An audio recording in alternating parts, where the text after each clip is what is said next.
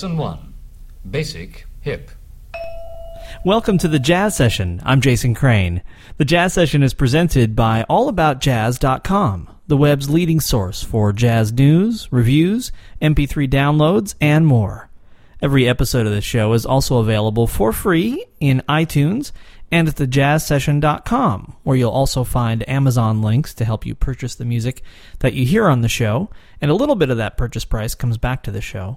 And you'll find a donate button. If you feel like the Jazz Session has added something to your life and you'd like to give a little back, you can donate safely and securely via PayPal at thejazzsession.com.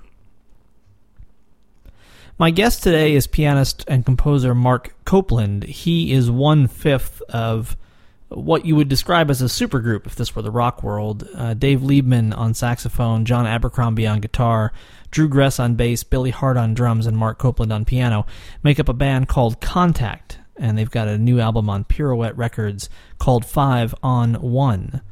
One of the compositions on here that Marc wrote is called Child Moon Smile.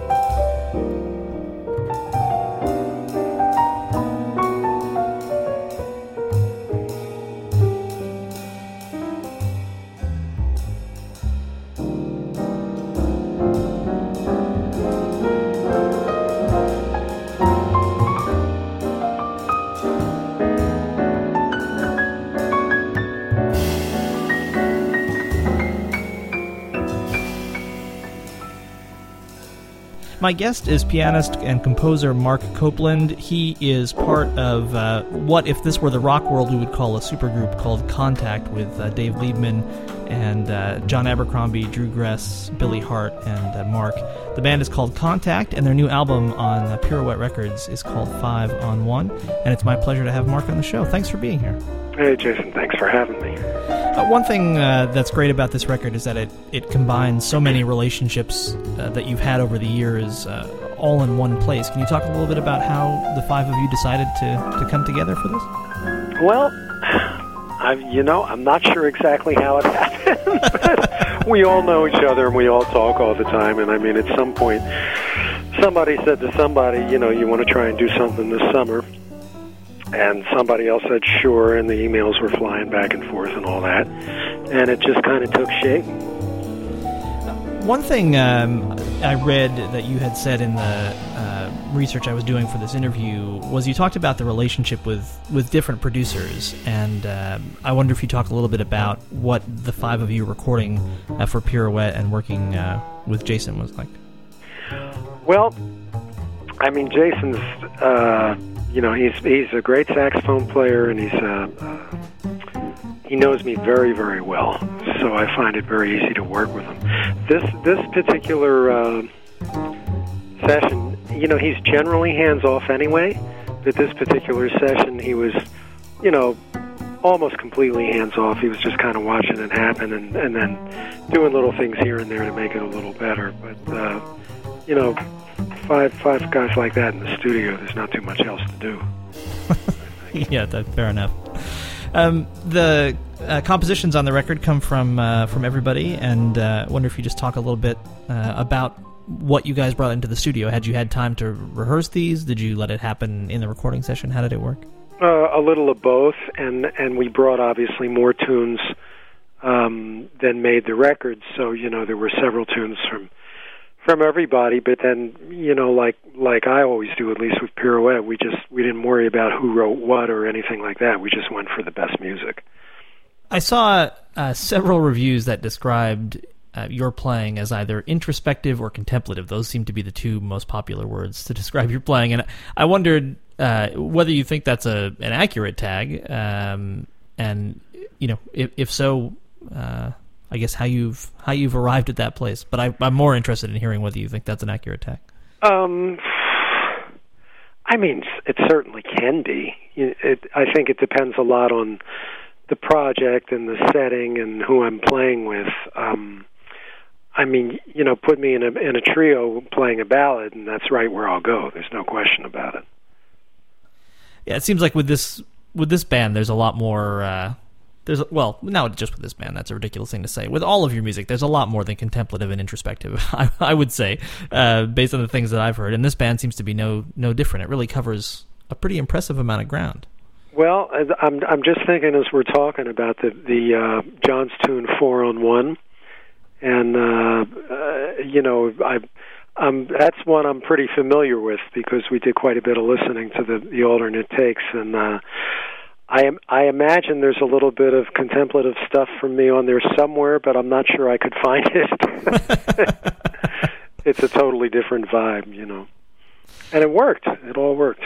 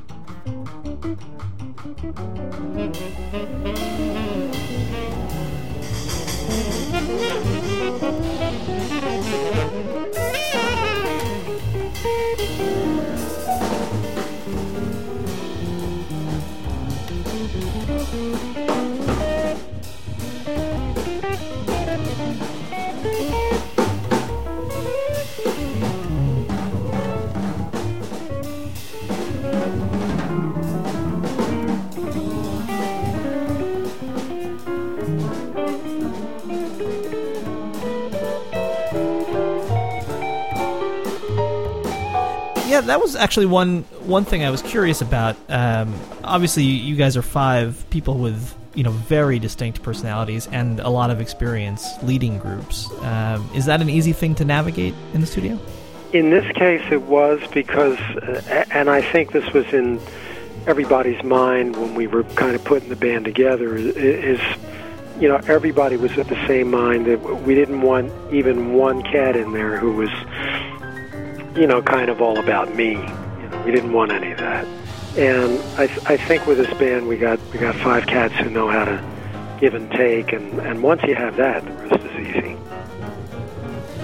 You and John Abercrombie have been musical collaborators for a long time, and I always enjoy hearing guitar and piano together, and I always imagine that it must take some pretty intense listening to allow those two instruments to work together. Is that what you find? Yeah, I think regardless of what situation I'm in, I always kind of like to, there's the saying from the Old West, shoot first and ask questions later, and that's just what you don't want to do. At least I don't when I'm playing jazz.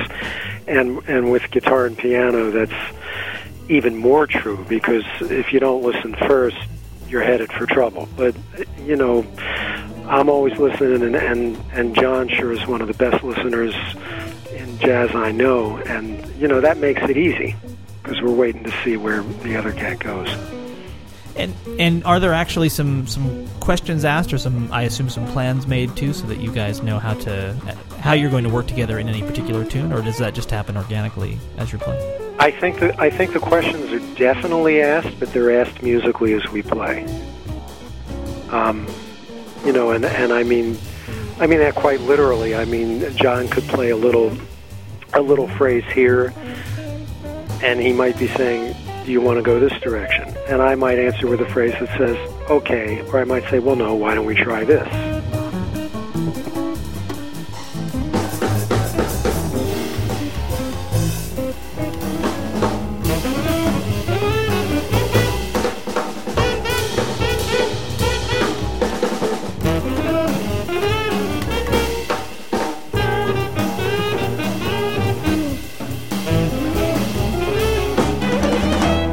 It's always nice like that, because then you have kind of a group discussion and vibe about where the stuff should go.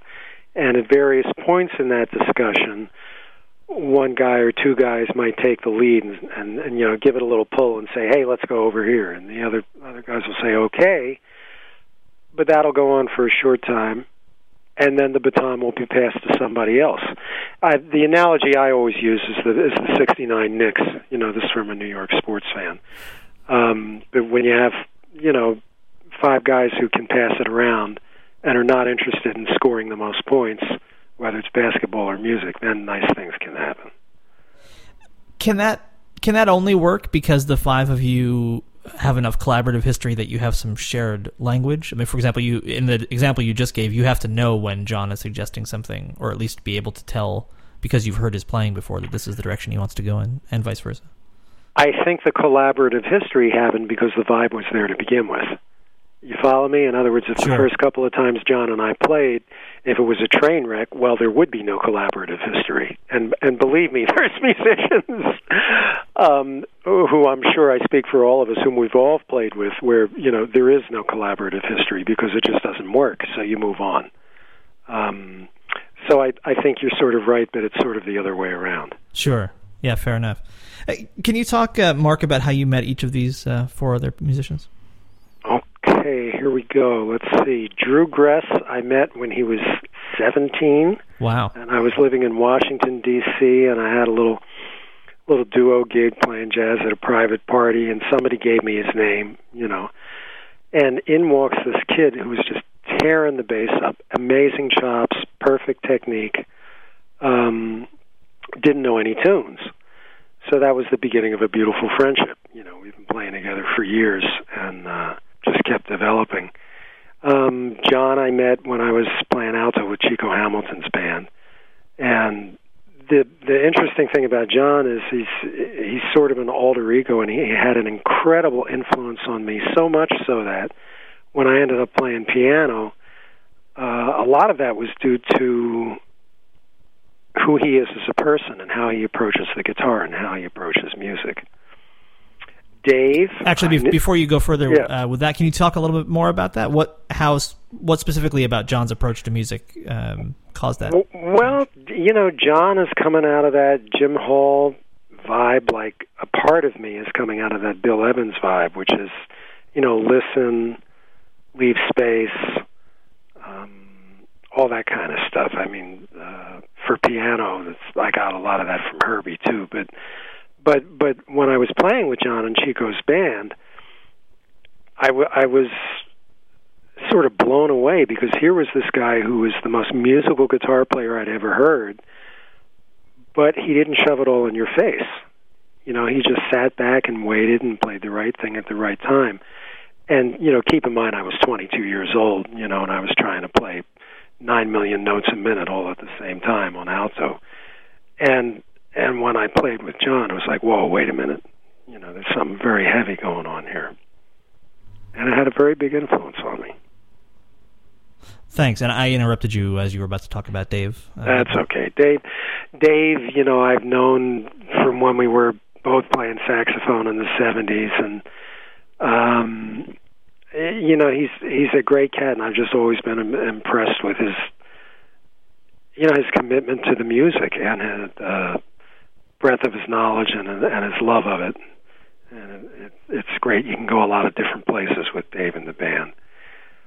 Billy, I actually met, I'm trying to remember, I think I may have met him when I was still living in Washington, D.C., but when I came to New York, and I was, just starting to work into the scene as a pianist, and I thought, boy, it would be great if I could get to play with him at some point, but I figured, well, that's never going to happen. And, sure enough, 3-4 years later, we ended up on a lot of records and gigs together, and it's great. He's always very open and very much about trying to make the whole band happen from the drums.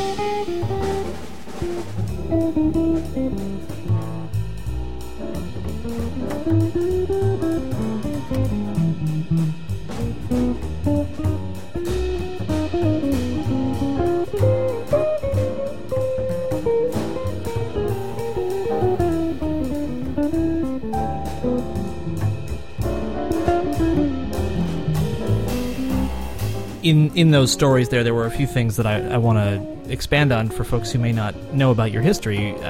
First, you're in the remarkably rare position of having had a successful musical career on 2 different instruments. Can you talk a little bit about the first section of your career and then how it became the second?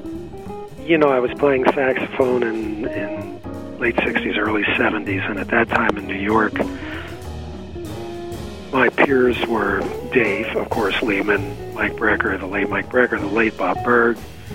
Kind of sad to be talking that way, but it was a great scene. There was Steve Grossman. There was a lot of intense music being made.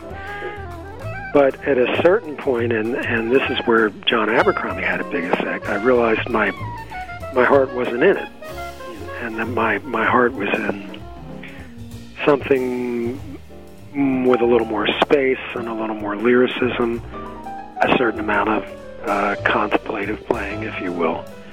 I kind of just went with that because it felt right.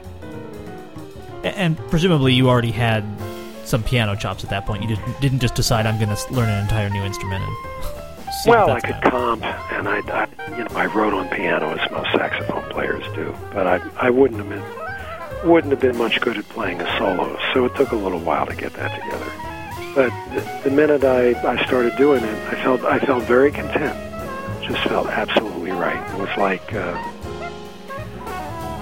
like if you were wearing a suit that was too tight for years, and then all of a sudden somebody comes along and gives you a suit and say, "Try this on," and it fit perfectly.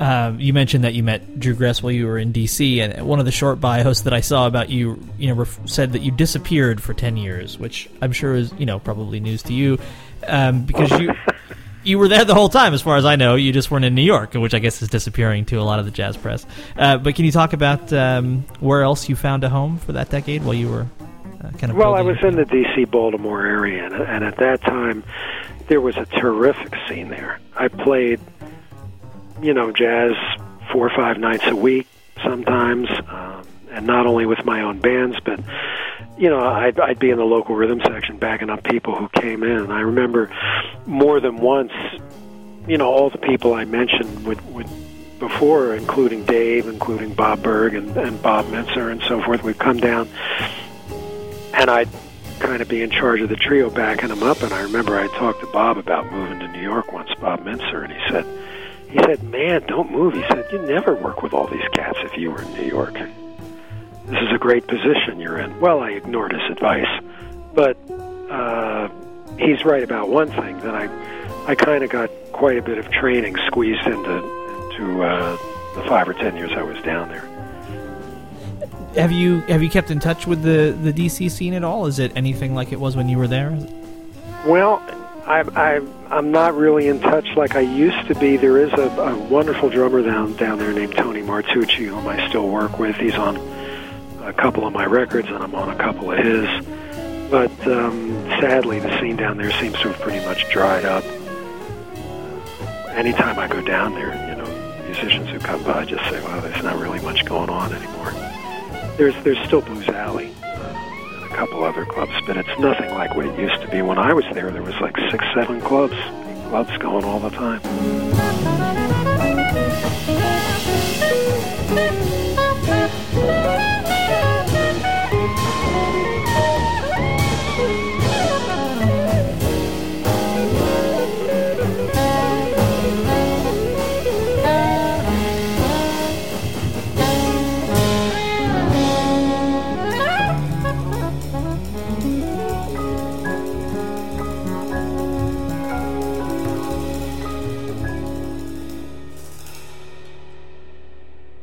Was it useful to be out of the pressure cooker of New York when you were kind of building the second phase of your career? Absolutely. I got to do it and kind of relax at the same time. And I think if I'd been in New York, it would have been a little too much. You mentioned when you met Drew that he had a lot of chops and no library in his head. And I wonder, was there someone who took you under their wing in a similar way to the way that you did with Drew? Well, actually, there is. I had a funny thing from playing saxophone, which was I knew quite a few standards, but I only knew the A section. I didn't know the bridge, because typically, if you're playing in a jazz club or at a club date, you play the A section and then the piano player takes the bridge, right? So I knew tons of tunes, but I didn't know the bridge to all of them. Well, when I went to piano, that got to be a problem. So I was doing fine for most gigs, but then at one point I ended up with a singer and a one-night-a-week gig with Keeter Betts, who's no longer around. But Keeter he lived in Washington for 25, 30 years. He was the original bassist with the Wynton Kelly Trio. And he left the trio to get married and moved to Washington. Yeah, I've talked with him several times, actually. Yeah, he's a sweet guy, and of course knew a million tunes. So we'd do this gig with a singer, and the singer would turn around and say, "Okay, we're going to do Our Love Is Here to Stay," which actually, I guess sort of doesn't have a bridge. I think that's more like 32 bars. But anyway, so she'd turn around, and I'd look at Keeter with my eyes wide open in panic, and Keeter would just wink, and he'd say, "Just lay out the first chorus," And he'd play the first chorus so beautifully and so clearly that then I could hear the tune, it was no problem. So I'd come in the second chorus, and everything was cool. And we had that gig, I guess, 3-4 months, and by the end of that, I had the library in my head. Do you ever still do that? Not because you need to, but just because it's interesting? Sit out the first chorus? Do you ever sit out the first chorus just to see what happens? Oh yeah. Oh, this is Jason. You just hit the big the big thing I always put in with my master classes, especially with pianists, but in general, which is I'll put on I think it's One Finger Snap, but it's one of those Blue Note Herbie Hancock records. Perry and Isles are one of them. And I'll put it on, it's either One Finger Snap or Eye of the Hurricane or both, but I'll put it on and I'll say, okay, so this is Miles Davis's rhythm section, and they're playing with Freddie Hubbard, who's their buddy, right? And they're getting to do whatever they want. And, well, what's happening here? Well, the first thing Herbie does when Freddie starts playing is lay out. And he doesn't lay out for a few bars. He lays out for one chorus or two choruses.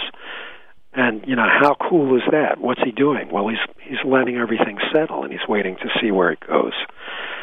And, as many pianists, both my generation and the younger cats who are, full of energy and all that, as many of them as I've heard play, you'll go a long time before you'll hear somebody lay out 3-4 choruses at the beginning of someone else's solo. And it always makes an impression on people, and it sure made an impression on me. Yeah, it kind of reminds me of having a conversation. 99% of the time, you'll go a long time before the person you're speaking with waits till you're finished speaking before they start again. It seems like we're not accustomed to letting silence be in anything that we do, in my opinion. Yeah, and silence is such an important part of music. It really is. To come back to Contact and the new record 5 on 1 on Pirouette, I can only imagine what it would be like to attempt to schedule some live gigs with the 5 of you, who must have 5 of the fullest appointment books in jazz. Is it possible to do it? Are you guys going to get a chance to play this record at all? Well, we got this tour, which I'm leaving on tomorrow, where we're doing the summer festival circuit in Europe, and then we'll come back and we'll go to the next phase, whatever that is. But I can tell you that while I was delighted that this all worked out, it was a bit of a scheduling nightmare, and bit it worked out. And in fact, we did have to cut one corner, which is Drew Gress had some earlier commitments he couldn't get out of. So Doug Weiss, who's a great bass player, works in Al Foster's band. He's going to cover some of the gigs that Drew can't make. But this is what happens. But we got close. We got almost the whole band for most of the gigs. That's great. One kind of final area I wanted to ask you about is you release records at an impressive pace. We're talking about this one particular one, but we could find many others to talk about without having to go back very far. And I wonder if you just talk about why you do that, why you feel comfortable doing it, which is something so many people are loath to do. Well, that's a good question. I think it just kind of happens.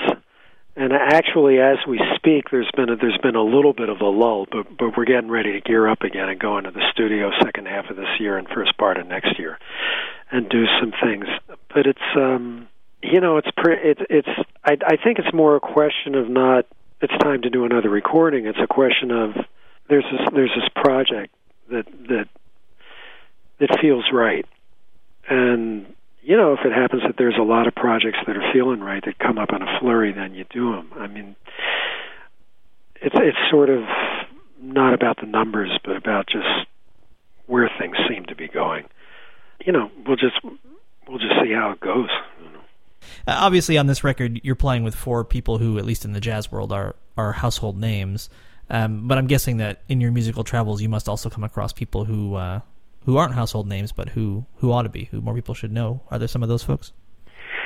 Yeah, I mean, I've met these people my whole life, and it's always seemed to me a little bittersweet, that they don't really get the appreciation and the chance to play that they deserve. And certainly, my producer, Jason Seitzer, who's a very good tenor player at Pirouette, is one, and another one is actually staying at my house this week. Is a tenor player, Stan Saltzman from England, and we've done a couple CDs together. And there's others to be sure, but it's I always encourage people to not follow the names necessarily and just listen for the notes. My guest is pianist and composer Marc Copland. He and 4 of his musical friends have a new album called 5 on 1. It's on the Pirouette label under the band name Contact. And Marc, it's been a real pleasure talking to you and listening to your music over the years, and I hope we'll get a chance to do it again. Sounds good, Jason. Thanks a lot.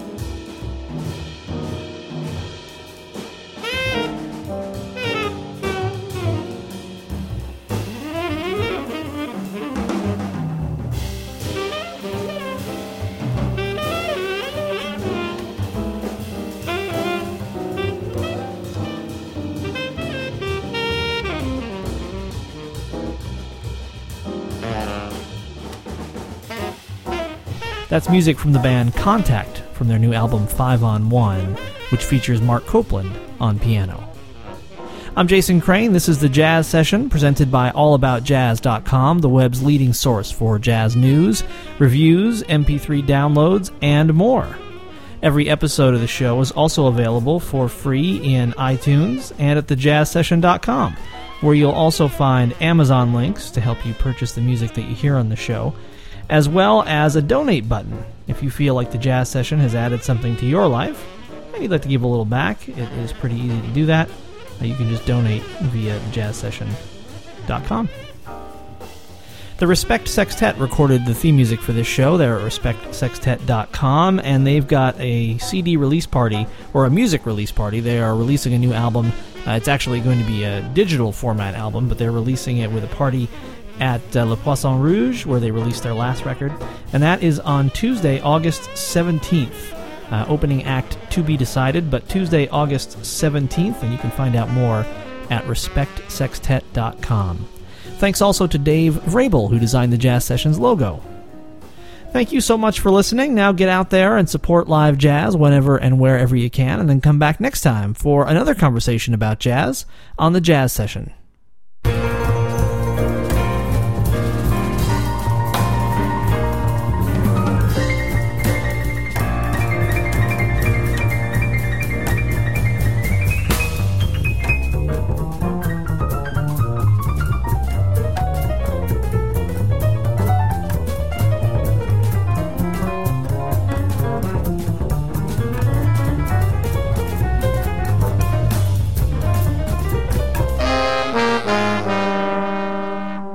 Thank you for listening, everybody. Bye. Bye. Bye.